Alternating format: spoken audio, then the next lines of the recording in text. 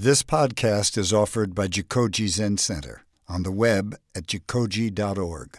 Our programs are made possible by donations from people like you. I understand we had a couple of days of work here. Thank you for those who have been working on Jikoji. And imagine there's a few newcomers here too, and welcome if this is your first time. So my name is Andy, and I am a resident here. And I recently got back from a practice period at Tassajara Zen Mountain Center, which is in Carmel Valley. Well, it's between like Carmel Valley and Big Sur in the mountains. It's kind of like a 14-mile dirt road into the mountains where you feel like you are traveling to a very distant land. If anyone has been on that road before. And on the way back, there were even snow-capped mountains kind of coming in. Well, there was snow on them and mist, and it just felt like we were leaving one dimension of practice that we'd been in for 3 months and coming back into another world, which is not separate, but just a different world than being in a little Zen village for 3 months. So I just want to say a few words about that.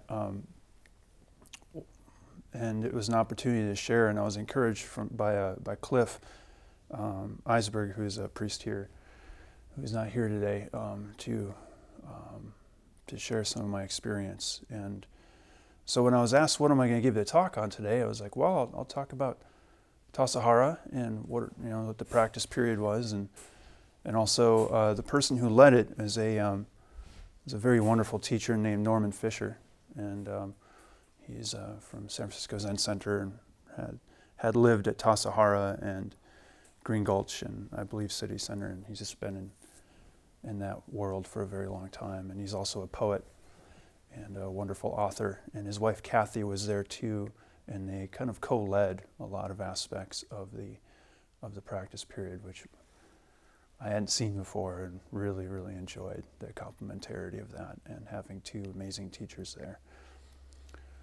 And so it felt like a very good opportunity. I received a lot of support from this community, the Jikoji community, to go, and a lot of encouragement. Especially my teacher, Mike Newhall, had been encouraging me for years. I'd thought of doing something like this for a long time. And it just seemed like this, the more I kept hearing about what it's like to do a practice period there, I was a little concerned about whether I would make it. It's a place where it gets cold, especially in the winter time. Sometimes it got down to 25 degrees Fahrenheit, and at night. And some of the cabins there are not heated, and the one I had was not heated. So I brought winter capping gear, bought some base layers and hot water bottles, and at one of the residents here's recommendation, a down comforter. And I felt like I was over-prepared, like that kind of neurotic sort of like, I don't know if anybody's seen that episode of Portlandia where they're like, oh, we're going to go out hiking today. It's like, we got to get some gear. And it's like they're going to REI or wherever they're going. We got to get the gear. By the time they have all the gear and they're ready to leave on their bicycles for this local hike, they're just so geared up, and it's ridiculous. And it's too late because like the sun is setting. So I felt like that walking in. I had this monstrous duffel loading into San Francisco Zen Center for the shuttle the next day. And I bring the first duffel in, and this guy is standing right there, and he kind of works there, and he works the front desk. And I'm like, how do you know you geared up too much for Tassajara? And he just goes, I don't think you can. If that's all you brought, you're minimalist compared to me. So I regretted none of the gear that I bought, especially the gear involved in keeping warm. If you're over 50 years old, you get a heated cabin, and then certain staff and things have heated cabins there. But they have a finite amount of resources, and they're off the grid. So they have solar panels on a hillside. So it's a place of, I feel it relates to kind of what the whole experience of that practice period relates to what we go through on the cushion all the time and what we work with when we sit down. And I can speak for myself mostly. It's what I work with oftentimes. And it's like an encapsulation. It's maybe a little bit more of there's a macrocosm and microcosm, and the microcosm of our practice is sitting for one period, however that long is. That is, it doesn't matter the length, if it's 5 minutes or if it's 40 minutes or if it's an hour. You sit down wholeheartedly and you encounter yourself, and there's nothing else to encounter, really, I think. That's my experience on the cushion. And this was the same way. It's very, very elaborately set up in a way for the Zen monastic forms to be there fully. We get a little taste of them here. And we take it on during sesshin we have our week-long retreats here. But when it's 3 months and it's 65 people, which is what we had, there's a lot of forms to really make sure that's well taken care of, and we have the opportunity to do that every day for that number of days, for like 90 days. As far as I understand, the practice periods, the ango, as we say too, the Japanese word, originated with the Buddha, and he would often take his students, his monks, on retreat during the rainy season or the monsoon season in India. And according to Dogen, in his fast school called Ango, which Norman opened up with, his first talk at the practice period was that there's a certain point where the Buddha didn't feel like people were quite listening to his teachings, so he decided to go into retreat for 90 days for a given period. And that was the first practice period, which really strikes me the more I think about it. And it's amazing what I didn't think about too much at practice period, but afterwards, in my integration time of coming back, it's like, kind of like, I liken it to going on a backpacking trip, or has anybody ever done like a deep country backpacking trip and then re-emerged in civilization? Or heck, you just go to a movie and you re-emerge into civilization. There's kinds of liminal spaces, is a term, where we kind of give up our usual orientation to life for a given time, and then we come back. And movie theaters are dark places, and we're receiving a story, and we almost forget ourselves and just watch the movie, right? And doing something like this is a little bit like that as well, and sometimes our practice can feel that way. So that struck me that listening seemed to be a theme for the Buddha, the first practice period. And one of the very many lists, a lot of people in this room know that there are a lot of lists in Buddhism. And I think, was it a couple weeks ago, who did we have from Minnesota Zen Center? What was his name? It was Ben Connolly. Thank you, Ben Connolly.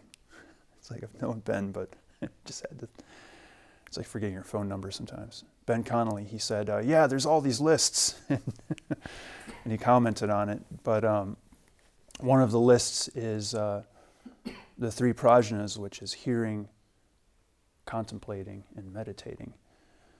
And I think that the idea is we hear, we listen, we take the time to contemplate, we mingle it with our life, and we meditate, and kind of let go of any kind of preconceived notion or idea. And the fact that listening was a theme in the first Ango strikes me.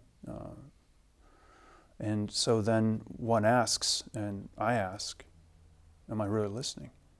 Am I really listening to teachings? And what is listening? And what is listening in our practice? As it turns out, when you enter Tassajara as a monastery, and it's your first time there, you sit for 5 days straight in a practice called Tangaryo, which translates to waiting at the gates. And it kind of comes from the tradition of people being ignored when they first got to monasteries and waiting outside to prove that they are serious. Has anybody seen Fight Club? There's something like that there too. And I think that, Chuck Palahniuk probably was inspired by Zen practice in some way, one way or another. I don't know if he's a practitioner or not, but there's something consistent there. It's like that. Do you have the grit? Do you have the determination? Do you have the will to be here? Prove yourself. So there's a little bit of that. But the wonderful thing is that are we listening and are we prepared to be in an environment such as that, which is really engineered for us to engage our practice and engage it fully. So for 5 days, all we had to do was sit, and we were very well supported in that environment. We were fed.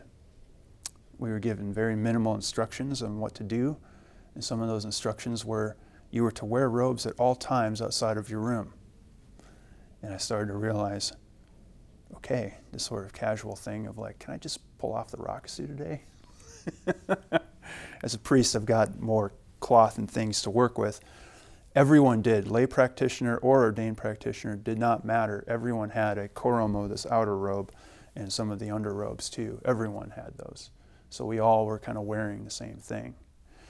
And so we're told that, like if you're outside of your room, that's what you wear. Basically, do not make eye contact with people. Do not speak to anyone. This is just your practice. It's like the whole idea is eternal light within, and just that's all we're doing. And this resembles what we do in sesshin. So it's like, all right, so it's like a 5-day sesshin. Cool, I'm done with that. Except that the only breaks we had were a half hour after each meal, and we received oryoki, and we received like a cookie and some tea at tea in the afternoon. And what was very interesting about that was that the forms being so precise, I started to get an idea of the fact that it puts you in impossible situations. Because I'm like, well, I have to go to the bathroom, and I have to go to the bathroom at this time, and it's not a convenient time, and here's a schedule, and I have to be there, and I can't do this, take care of myself without breaking the schedule. And so you feel compromised. And then what do you do? Does anybody want to hear a story? I wrote in my journal, and this is someone gave me this nice journal to write in while I was there. It was day 2. I woke, went out to get water and brush my teeth, leaving the gatehouse. We woke at about 4 a.m. every day. When I returned, the first roll down on the Han was underway, but my room was locked. Uh-oh, how interesting. Who do I talk to? We're not supposed to talk to anybody. No time, Zendo now. So I went in, I sat, chanted, and ate oryoki through the entire morning session with my pajamas on under my koromo. No okesa. I whispered my dilemma to the head doan on the way in, discreetly. She's pretty helpful and available. Oh my, she said. After breakfast, my door was still locked, so I wandered over to the shop for the first time and found a 45-year-old-ish old guy with a gray beard working on a chainsaw, putting it away. I'm in Tongaryo and shouldn't be speaking, but I'm locked out of my room. I'm in the gatehouse. He walked with me and tried each of the ways I'd done to break in. Finally, he took out a pocket tool and picked the lock. He was kind. I wouldn't recommend locking any door at Tassajara, he said. The sense I gathered was that they don't have a lot of keys rather than me being admonished. He seemed generally exasperated and amused. Finally, able to change into more fitting Zendo attire, I was checked in on by the shop manager and the head doan. Very kind of them. I did the entire session with my PJs underneath my koromo, I told the shop manager. Awesome, he enthused. Since I've been in silence, the brief interaction was unusually vibrant.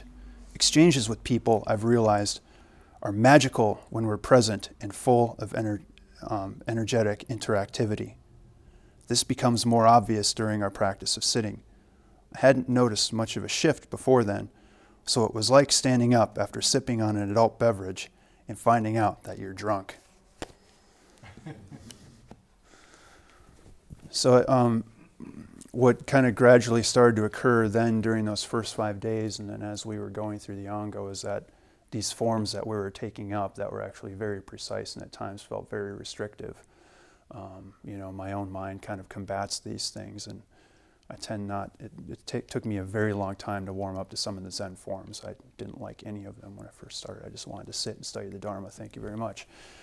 But gradually, I just started to see that these very precise forms allowed us to interact in certain ways. That suddenly, looking someone in the eye was a miracle. I hadn't done it for a little while. You take something away for a little while and you come back to it, and suddenly it's profound, or it can be. And I started to appreciate that. And then even so, though, the longer we went through the practice period, I was doing things like on a break, making a Venn diagram of the commonalities between monastic forms, sports teams, and prisons, and what they have in common. Because it felt kind of like a combination of all of those. Oh yeah, and then there was Catholic school, which I experienced as a child. And what they all had in common in the middle was uniforms. And otherwise, there was somewhat of an authoritarian structure too, where there was somebody kind of calling the shots. There's some kind of hierarchy involved. Oh yeah, it was military as well. Did I say military? Uniforms are in the center. All of them have uniforms. So here I am with all this critical sort of thought about it and thinking of things like, God, is this even necessary? Does it matter what I wear? Does it really, if you sit down fully, does it matter what you wear? Really, truly. And I was asked to shave my head, and I'm like, does it matter if my head is shaved or not? Essentially, really. So I shaved my head. I figured I would do it if I was asked to do it. So I went in with a full head of hair, and so I did it. And what's interesting is, on some level, maybe it doesn't matter, and on some level it does. I think that I'm conditioned to all kinds of things, and this is a way to kind of give up some of that conditioning. I tend to prefer a certain kind of clothes that express how I feel that day. I feel like blue shirt today. And that's the way I think. Some people don't. I do. Or I want these pants. I feel like that's going to match the day. Well, I'm putting on these robes, the same robes I've been wearing every day for the last month or so instead. And what started to occur was that, well, it doesn't matter, and it does matter. One of the things that we needed to do was serve oryoki, and I know a lot of people have done oryoki here, but imagine there's a few people who don't know what oryoki is too. It's a way of eating. We have some bowls packaged up and wrapped up nicely, and it's a way of eating in the zendo where you're served the food, and you don't have to you don't have to break the zazen or the meditation practice. You just you're just there with it, and you're there with the food, and there's like 3 bowls you eat out of, and there's a way to kind of do everything, including cleaning your chopsticks at the end and putting everything back. And it's also very efficient because hot water gets passed after that, and you're drinking the water that was kind of washing out the bowls too. So you have all these people who are eating, and you don't have a lot of dishes afterwards that you would normally have for that number of people. So it's a form that we observe here too, and it's adapted in many places, in many Zen centers. So those who could serve oryoki, we did serve oryoki, and right away I started to notice. I'd served oryoki in a zendo before. We used to do that here, but we kind of adapted it to tabletop forms. And what I started to notice right away is that self really emerges with some of these forms, especially when I'm serving oryoki and I feel self-conscious because I'm taking a ladle of food out and I have to serve it in someone's bowl without getting it messy, but with also honoring what they want. We have these little hand signals like, oh, just a little bit more, or thank you, that's enough. And if someone says just a little bit or asks for a little ceremonial amount, I have to do it in a way that doesn't create a scene. And it was mortifying. And people have preferences. And at some point, one person was sitting there and they didn't like how I did something and they just said, no. I was like, No? What do you mean no? I'm trying hard here, you know. And that was happening. And what I noticed was really funny is that once I shaved my head, there was less self-consciousness while I was serving oryoki. And I just noticed that. I didn't know why necessarily. I didn't have too much of a story about it. I just saw that there was less self-consciousness. And I just entered into it and kind of lost and just went right into the spirit of service rather than being caught up in how it's affecting me. Because food is very intimate, I kept finding, and that's one of the things that I found too, especially eating oryoki. It's a very intimate experience where these, you know, what we're eating is joining with our bodies, literally, and we're taking it inside of our bodies. And so it's intimate for other people, and to have compassion for that, have respect for that, and to be with this act of eating together as a practice started to light up a bit. And what I noticed is that it's because of the forms that we were doing that allowed us to have these interactions that we could then reflect on, and we don't necessarily talk about all these things with each other because we're also in silence a lot of the time, not all the time.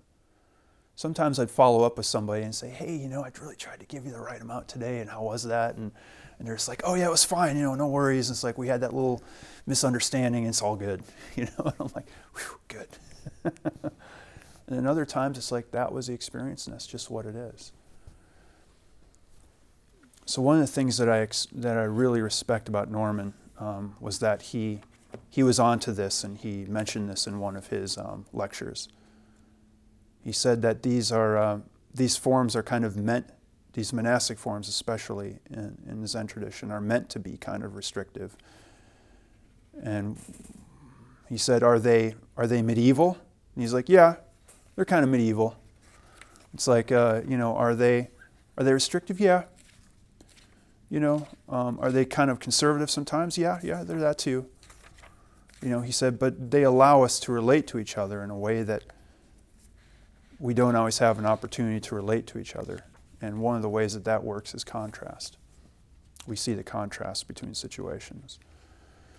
And one of the things that Mike said in his talk when I first got back here was Mike Newhall. He's a guiding teacher here.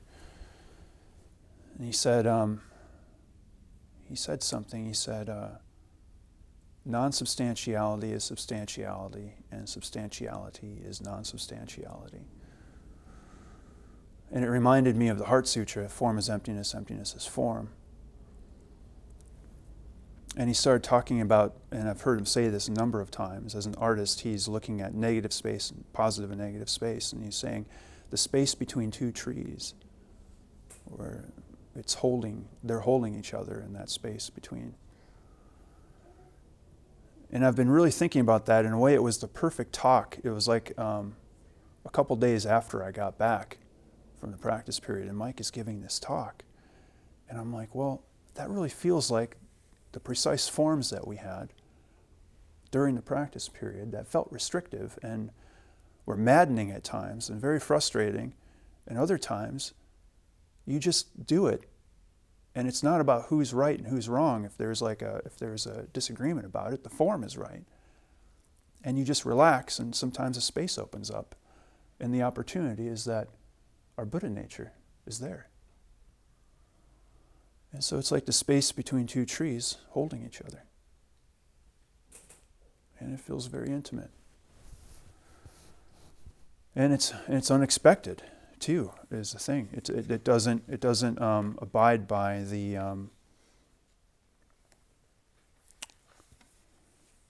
our preconceptions or our conditioning. It's a way of relating to each other that is perhaps beyond our conditioning, beyond our presuppositions. And maybe it allows something like beginner's mind, as Suzuki Roshi said, to relate to it in a fresh way. And that was my sense. And I'm just finding my notes from Norman.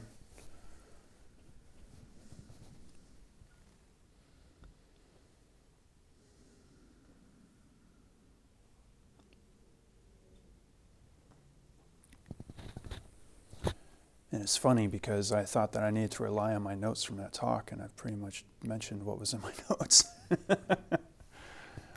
But one of the things that I love that he said, and this is why I wanted to talk about faith when I was asked what I want to talk about in this talk too, is that I wanted to share my experience a bit and then also talk about the notion of faith in this practice and for me and what that's meant. And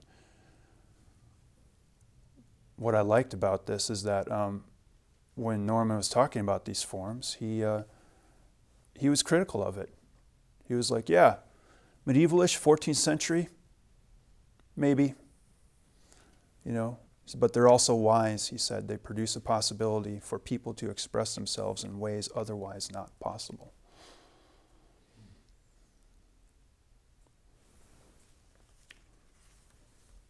I found that interesting. He also quoted the poet Philip Whalen either in that talk or another talk, and he said, Philip Whalen was a beat poet. He was part of the San Francisco kind of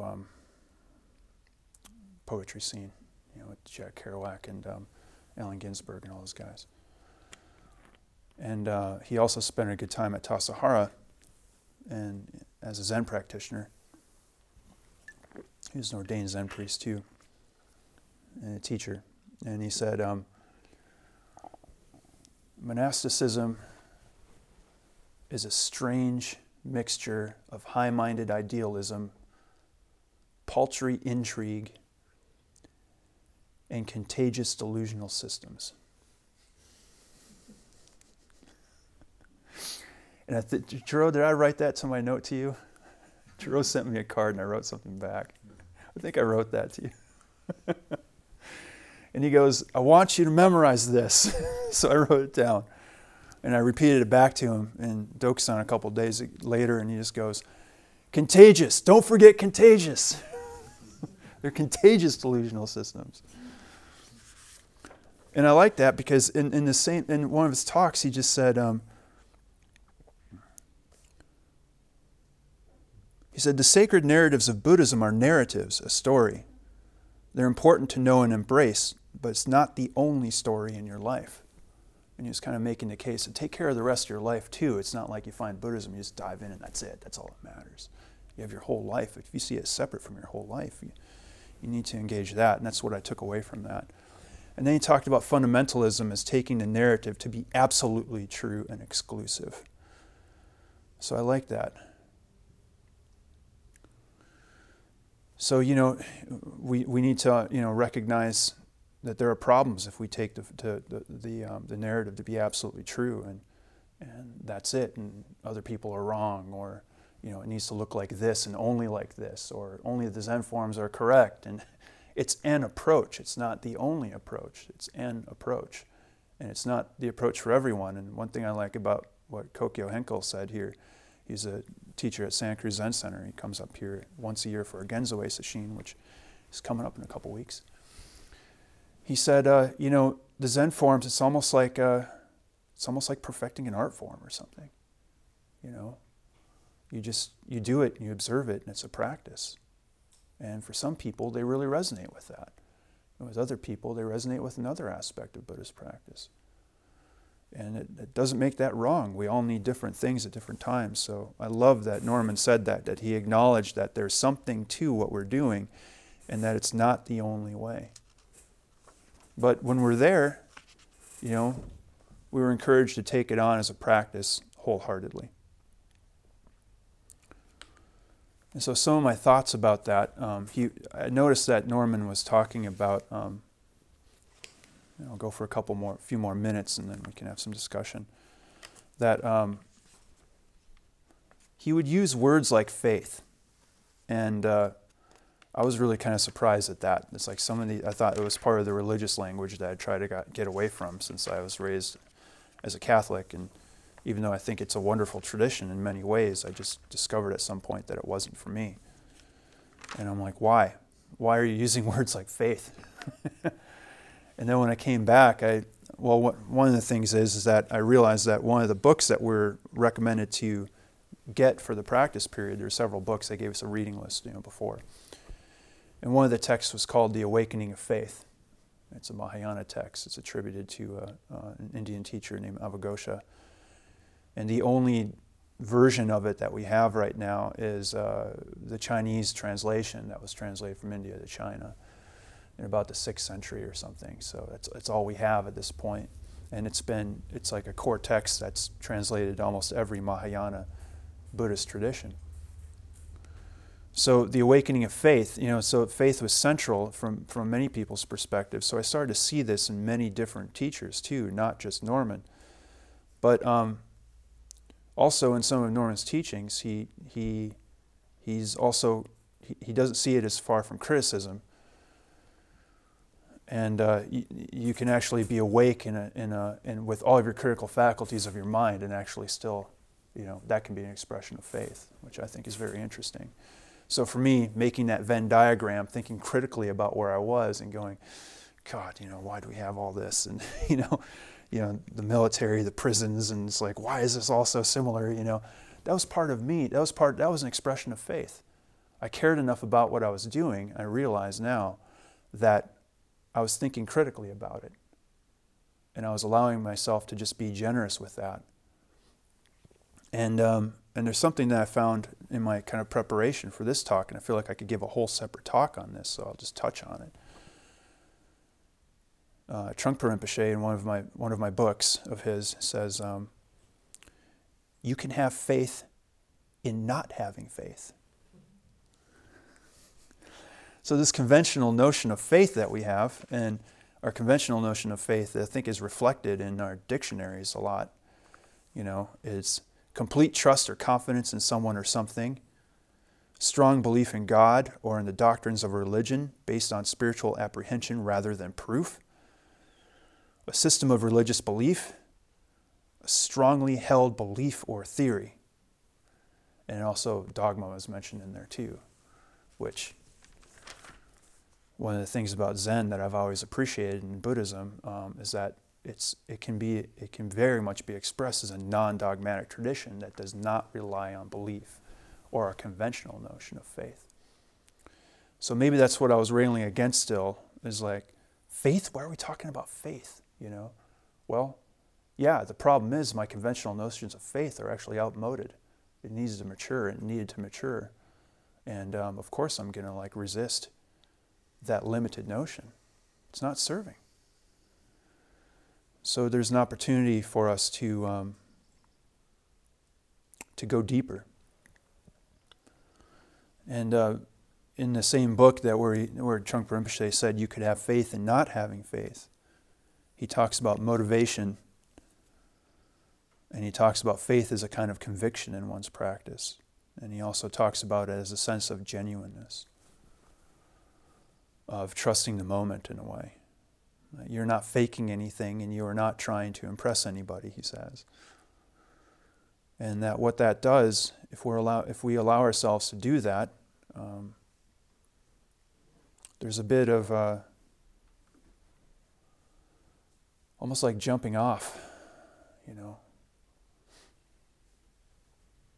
When I was a kid, I was afraid of deep water and afraid of swimming and afraid of water. And my mom would bring me to swimming lessons every week, and it was the very thing I was petrified of. And I had so much fear for my first swimming lessons series that I didn't make a lot of progress, that there was a neighbor in our neighborhood who was a swim instructor and had a pool in her backyard. She was like the only person in the neighborhood to have a pool in their backyard, so everyone wanted to be friends with them, And she would babysit me once in a while, and she just said, I feel like I could work with Andy. And so she very patiently over a summer worked with me to get over my fear of the water. And after I worked with, her name was Pam, I'll never forget her. She was so patient. She was just obviously really good with kids looking back. And it'd just be during the day, during the summertime, not going to school. So I'm just, yeah, great, I'm going to go over to Pam. It's it made it not an experience that I was so afraid of. We used things like little floaty toys and stuff like that. And she had the deep part and the bigger part.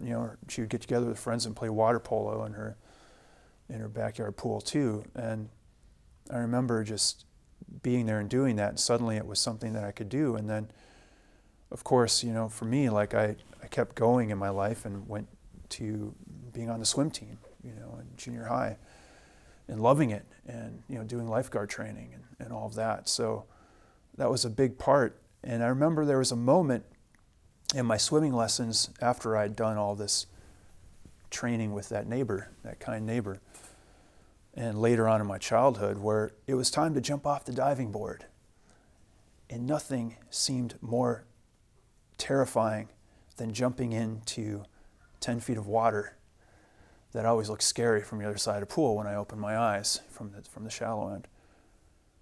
And I didn't want to do it, and I said, no, I don't want to do it. And I got on the diving board, and then I was like, no, I'm not going to do that. And I just ran back, and there's a line of kids, and of course they're all like, geez, come on, we all want our turn. And the instructor actually just said, if you want to jump off here, I'll hold your hand and jump off with you. And I said, okay. And then I said, no, I won't.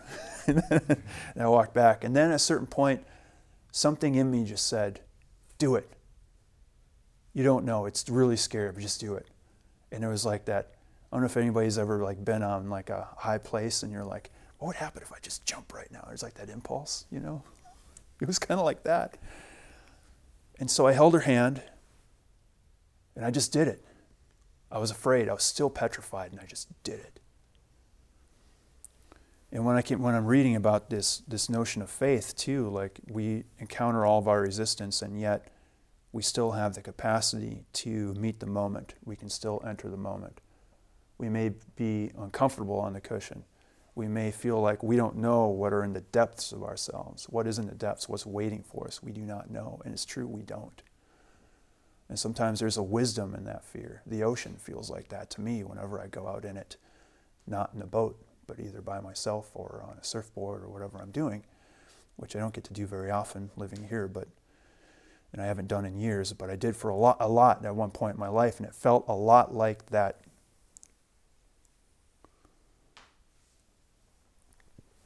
jumping board, the diving board moment.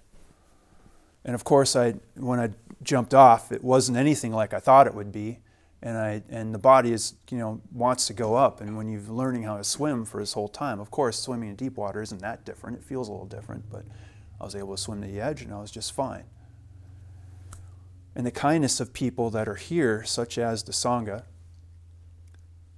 such as the teachings that we have to relate to that can help point the way, and such as the Buddha, which is also our teachers, we have people that are willing to hold our hand and also willing to let go of our hand at the right time. So at a certain point, the instructor that I dove in with, she couldn't hold my hand for me in the water. I had to swim myself. I had to let go of her hand in order to actually swim to the side of the pool and get out. So I think that can be an expression of faith. And Trungpa talked about that, one of the things, the outgrowth of faith is daring.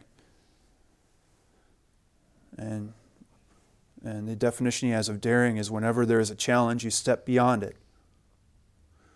Daring bridges the pond of fear. You're afraid you might fall in, but with daring, you step over your fear. And in my experience, I would say you can also dive right into it or jump right into it, and you can let go. You can let go of the hand that's holding you through it and what you think you need. There's no guarantees. You don't know what that's going to be like, and you just do it. And that's what that entire practice period, from one perspective, really felt like to me.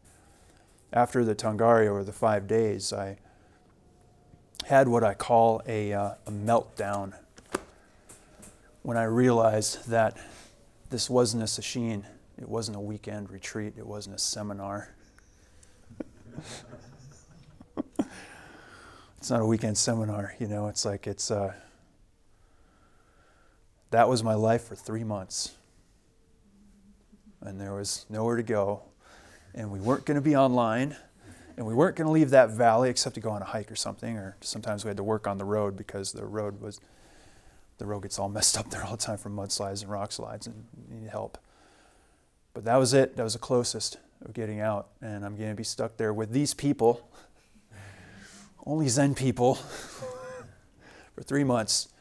And I didn't know, the thing is, I didn't know what it was going to be like. And at a certain point, maybe it would be okay. I met with after I had that meltdown, I think I just broke. I cried.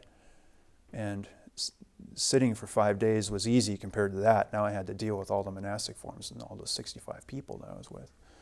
And that seemed daunting. And then, I could only call my girlfriend every once in a while. And I started to realize how much we have an emotional network that we rely on a lot in our Sangha friends and the people that we trust. And I had to somehow have faith that I did all this preparation. A good friend of mine raised money, helped me raise money on a GoFundMe, and this community put together funds for me to go. So it didn't feel like it was necessarily just mine. It was the product of the efforts of a lot of people. And who is I to just walk away from it? So there was no escape. And as some of you may know, Pema Chodron has a great book called The Wisdom of No Escape. And so I just thought about that great book title and stuck with it. And it wasn't always easy. And I went through the meltdown, and I met with the abbess there too. And she just said, I described what the meltdown was to her, that 6th or 7th day of practice period. And she said, and I'm like, God, she's just going to think that I'm doing it all wrong or something. And she goes, that sounds like a great first week at Tassajara.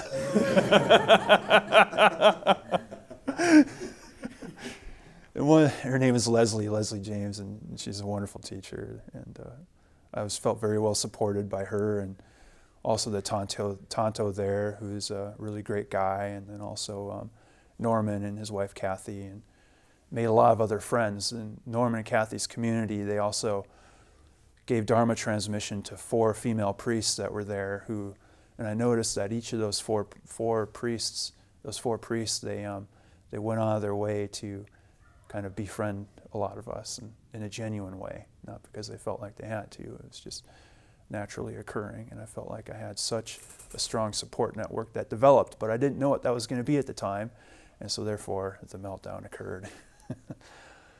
And that was okay. That was part of the practice, and perhaps there's some daring to just even endure with that. Another Trungpa Rinpoche teaching that I'll leave everyone with is that, and also a poem that I wrote I'll read, and then we'll speak a little bit together, is that he has a phrase. He kind of has these very pithy slogans in his teaching. And I spent a lot of time in that tradition while I first was studying Zen, so that's why I go back to Trungpa Rinpoche a lot. He says, confidence beyond hesitation, which also plays with our conventional notions of confidence. And beyond our hesitation, and even despite of our hesitation, despite of all of our resistance, like we can actually still just be with what is happening. And perhaps that is enough. So I wanted to share more poetry, but I'll share a haiku that I wrote, 2 haikus that I wrote while there, because it was just fun. And I was inspired greatly by some of the tea ceremonies I've done with Jiroris. And we sometimes have written haikus after those ceremonies. And it doesn't, you can't encapsulate an experience, but it relates to the experience. And it's just a fun, creative way of relating to it, I think. And to exercise the creative muscle. And I'm looking for that page.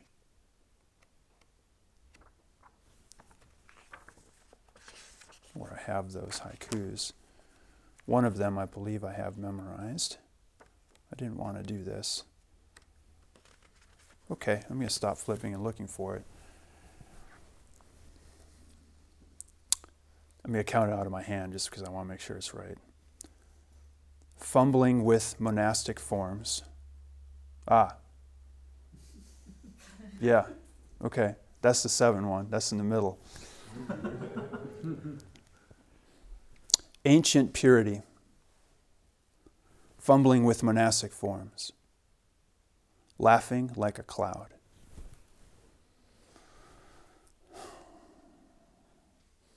Then there was another one, and the middle part of the 575 was planning an escape route home. Because that's part of the experience.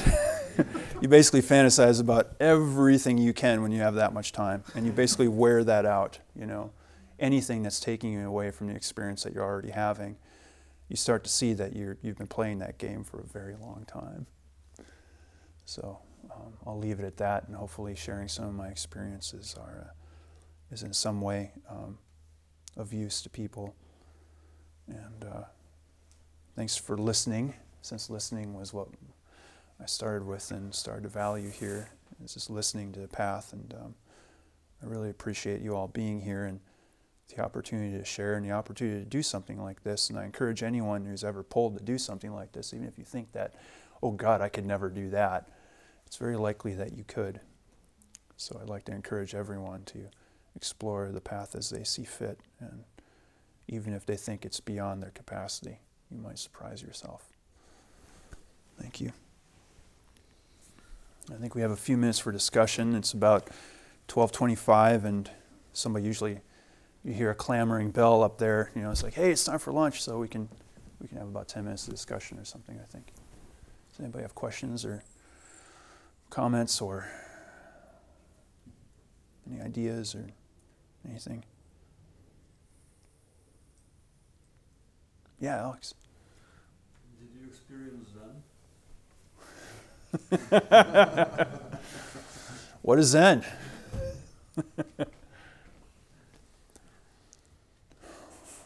I experienced something that was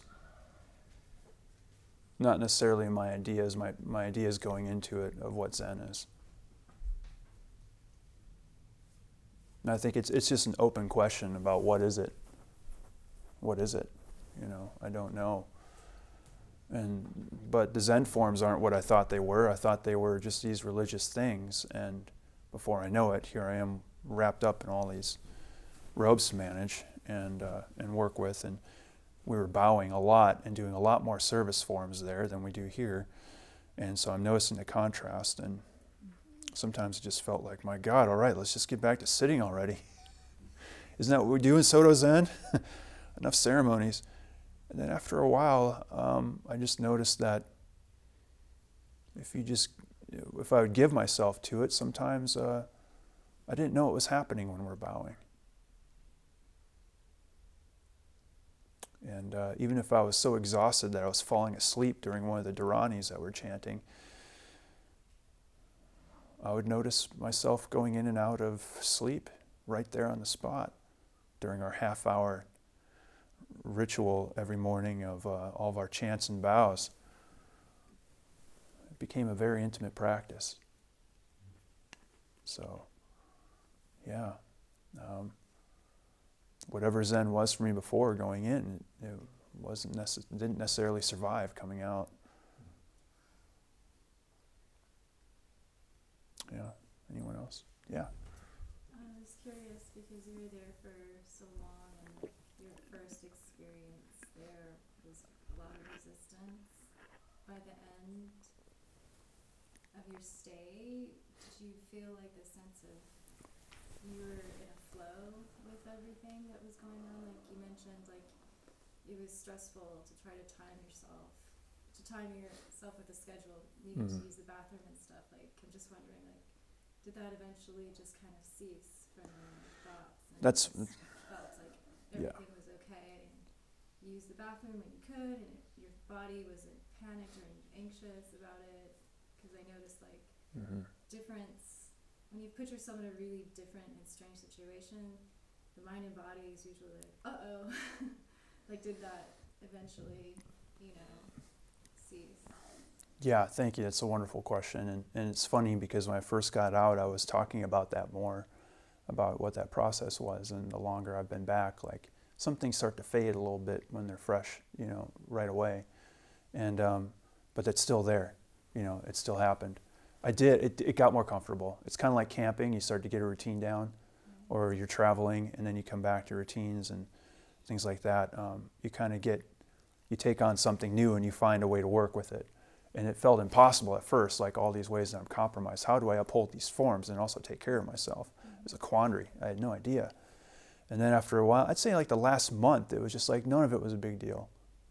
Like I could put my robes on quicker than I ever had at the sound of the bell, and I noticed I was pushing it a little bit, but I actually made it a practice to always be there, like by the first roll down if I could. And then definitely before the second roll down, because there you can't go into the Zendo if you're there after a second roll down until somebody lets you in.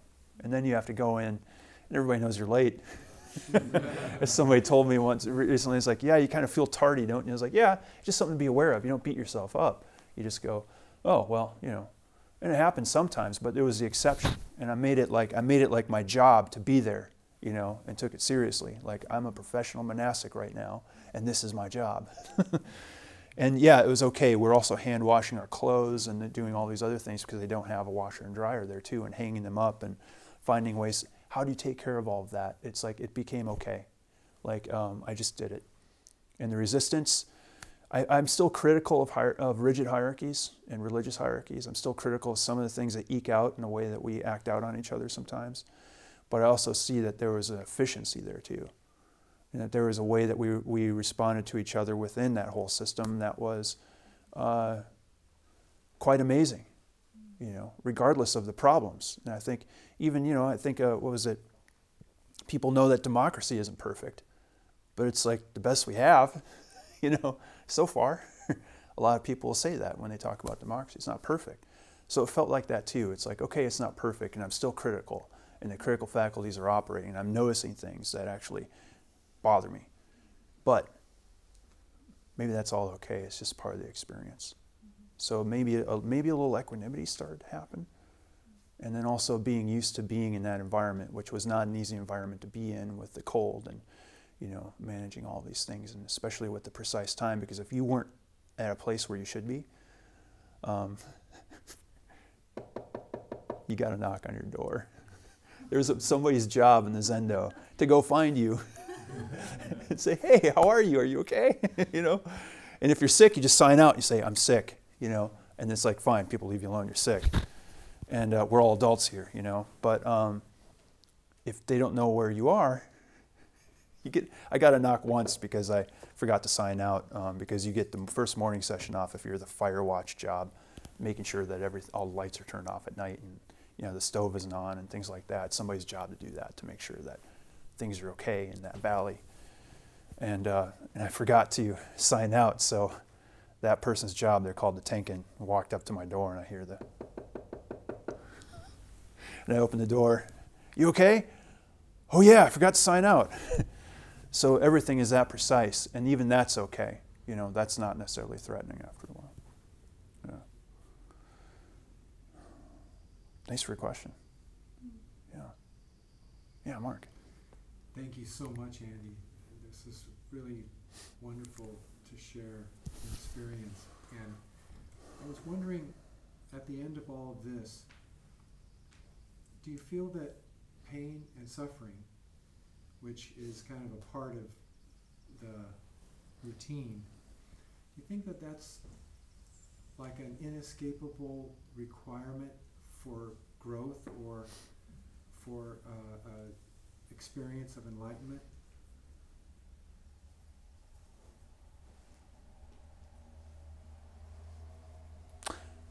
Well, it's the first noble truth, right? You know, I don't think we can escape it at all. I think it's just a part of our experience. And I think, you know, the difference is like we have the opportunity to really be with it. It may not be what we think it is. You know, we have the opportunity to just dive in and take a chance and sit down and have the opportunity to maybe perhaps have a different relationship without any guarantees. We don't know what's going to happen, you know. And one of the things that Norman said that I really like in one of his talks is that he said, suffering is good for bodhisattvas. I want to suffer, you know, which was a really interesting stance. And I'm just like, sometimes he has that kind of poetic way of speaking where it's just like, you know, you're at a good poetry reading and you're like, whoa, never thought of that before, you know.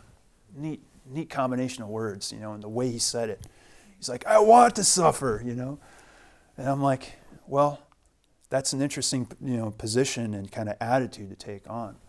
It's like, here it is. Here's the ingredients of my life. And it's not always comfortable. And actually really fully entering things and entering everything is not necessarily guaranteeing comfort. So we're looking at what is beyond our preferences of like and dislike and comfort. Can we really be with what's happening? And I think that as an opportunity, with Buddhists, we have an opportunity because we're not shying away from, supposedly, idealistically anyway, this whole problem of birth and death, this whole issue of birth and death and suffering. We lean into it instead of running away. And our whole culture is training us constantly to not look at it. Seek something pleasant, And this is not doing that. This is being with whatever is there, and even if it's uncomfortable. And there's a way, sometimes, I will say that there were times on the cushion while I was there where even if my knees hurt, it was a gift. It was fine. I could just receive it. Rather than just clenching up and going, oh, pain. We tend to clench up and then that adds even more, rather than just feeling the basic sensation if we're feeling negativity, there's basic negativity without our added stories. It's just an energy. It's just an experience. So we get into the essence of our experience, and I think we have an opportunity to crack that a little bit. Crack our shells, crack our defenses, crack our usual responses and our knee-jerk reactions. So yeah, I think it's an amazing opportunity that we have. And I think sometimes we take those opportunities for granted in this practice. Sesshin is an opportunity for that. That person at work that really pisses you off, an opportunity for that. As we say, practice opportunity. There's always somebody. I remember I was talking to somebody there, and there was like, well, how are you getting along with people, at Tassajara? And I'm like, great, actually. There are two people that really kind of get under my skin. They're like, that's it? You're lucky. And I was like, yeah. But those people were an opportunity for me. It wasn't easy. But I just really, I wanted to lean in and actually work with them too. Provide an opportunity for something unexpected to happen there, even if it looked like it wasn't a very welcoming circumstance. Just maybe step in and see what happens and take a risk. Maybe because there's faith that there's an opportunity for Buddha nature to manifest or express. Maybe. Thanks, Mark. I had no idea what I was going to say when you asked that. Did anybody hear that lunch bell? Anybody else hungry? Any other burning questions? Another burning question. Yeah. Going back to faith, and have all sorts of questions about faith and making decisions. So, for example, just take a contrast in a situation that one has put a huge amount of effort and time to. There's the faith in holding the course, no matter if whatever circumstance you're in is unpleasant, is futile, as versus taking the leap of faith and completely changing directions and jumping off the diving board. What are your thoughts on that conundrum? That is wonderful, because actually I started to look at great faith, great doubt, and great determination in preparation for this too, which is spoken of a lot in Zen. And Koen Yamada talked about faith as being like our entire body and mind are a single mass of inquiry. It's like a great tree with strong roots not moved by the gale. Our spiritual energy solidified into an immovable mass of questioning, And that's a little different, and that's what I thought of when you were saying what you're saying. There's something that isn't necessarily subject to the ups and downs, the changeability, the kind of all the permutations and this extreme and that extreme. But just something to rest in. Outside of the decision. despite this, yeah, like it's like there's one teacher for me that just said, he said, don't make a decision unless you have to. And I've been contemplating that for about 10 years. And I think when I asked him what that meant, I think he kind of snarkily said, think about it for 10 years. You know? That's one reason why I love that teacher. A total smart ass, and kind of takes one to know one for me. Yeah. I don't know, I feel like that's a really good conversation and inquiry, and I don't think that I have that's what I said is like exhausts what you're asking. I think it's a wonderful question. I would love to hold that for a while, and thank you for bringing it up. Yeah. Thanks, everyone. Thank you for listening to this podcast offered by Jikoji Zen Center. Our Dharma talks are offered free of charge, and this is made possible by the donations we receive. Your support helps us to continue to offer the Dharma. For more information about Jikoji, please visit us on the web at jikoji.org.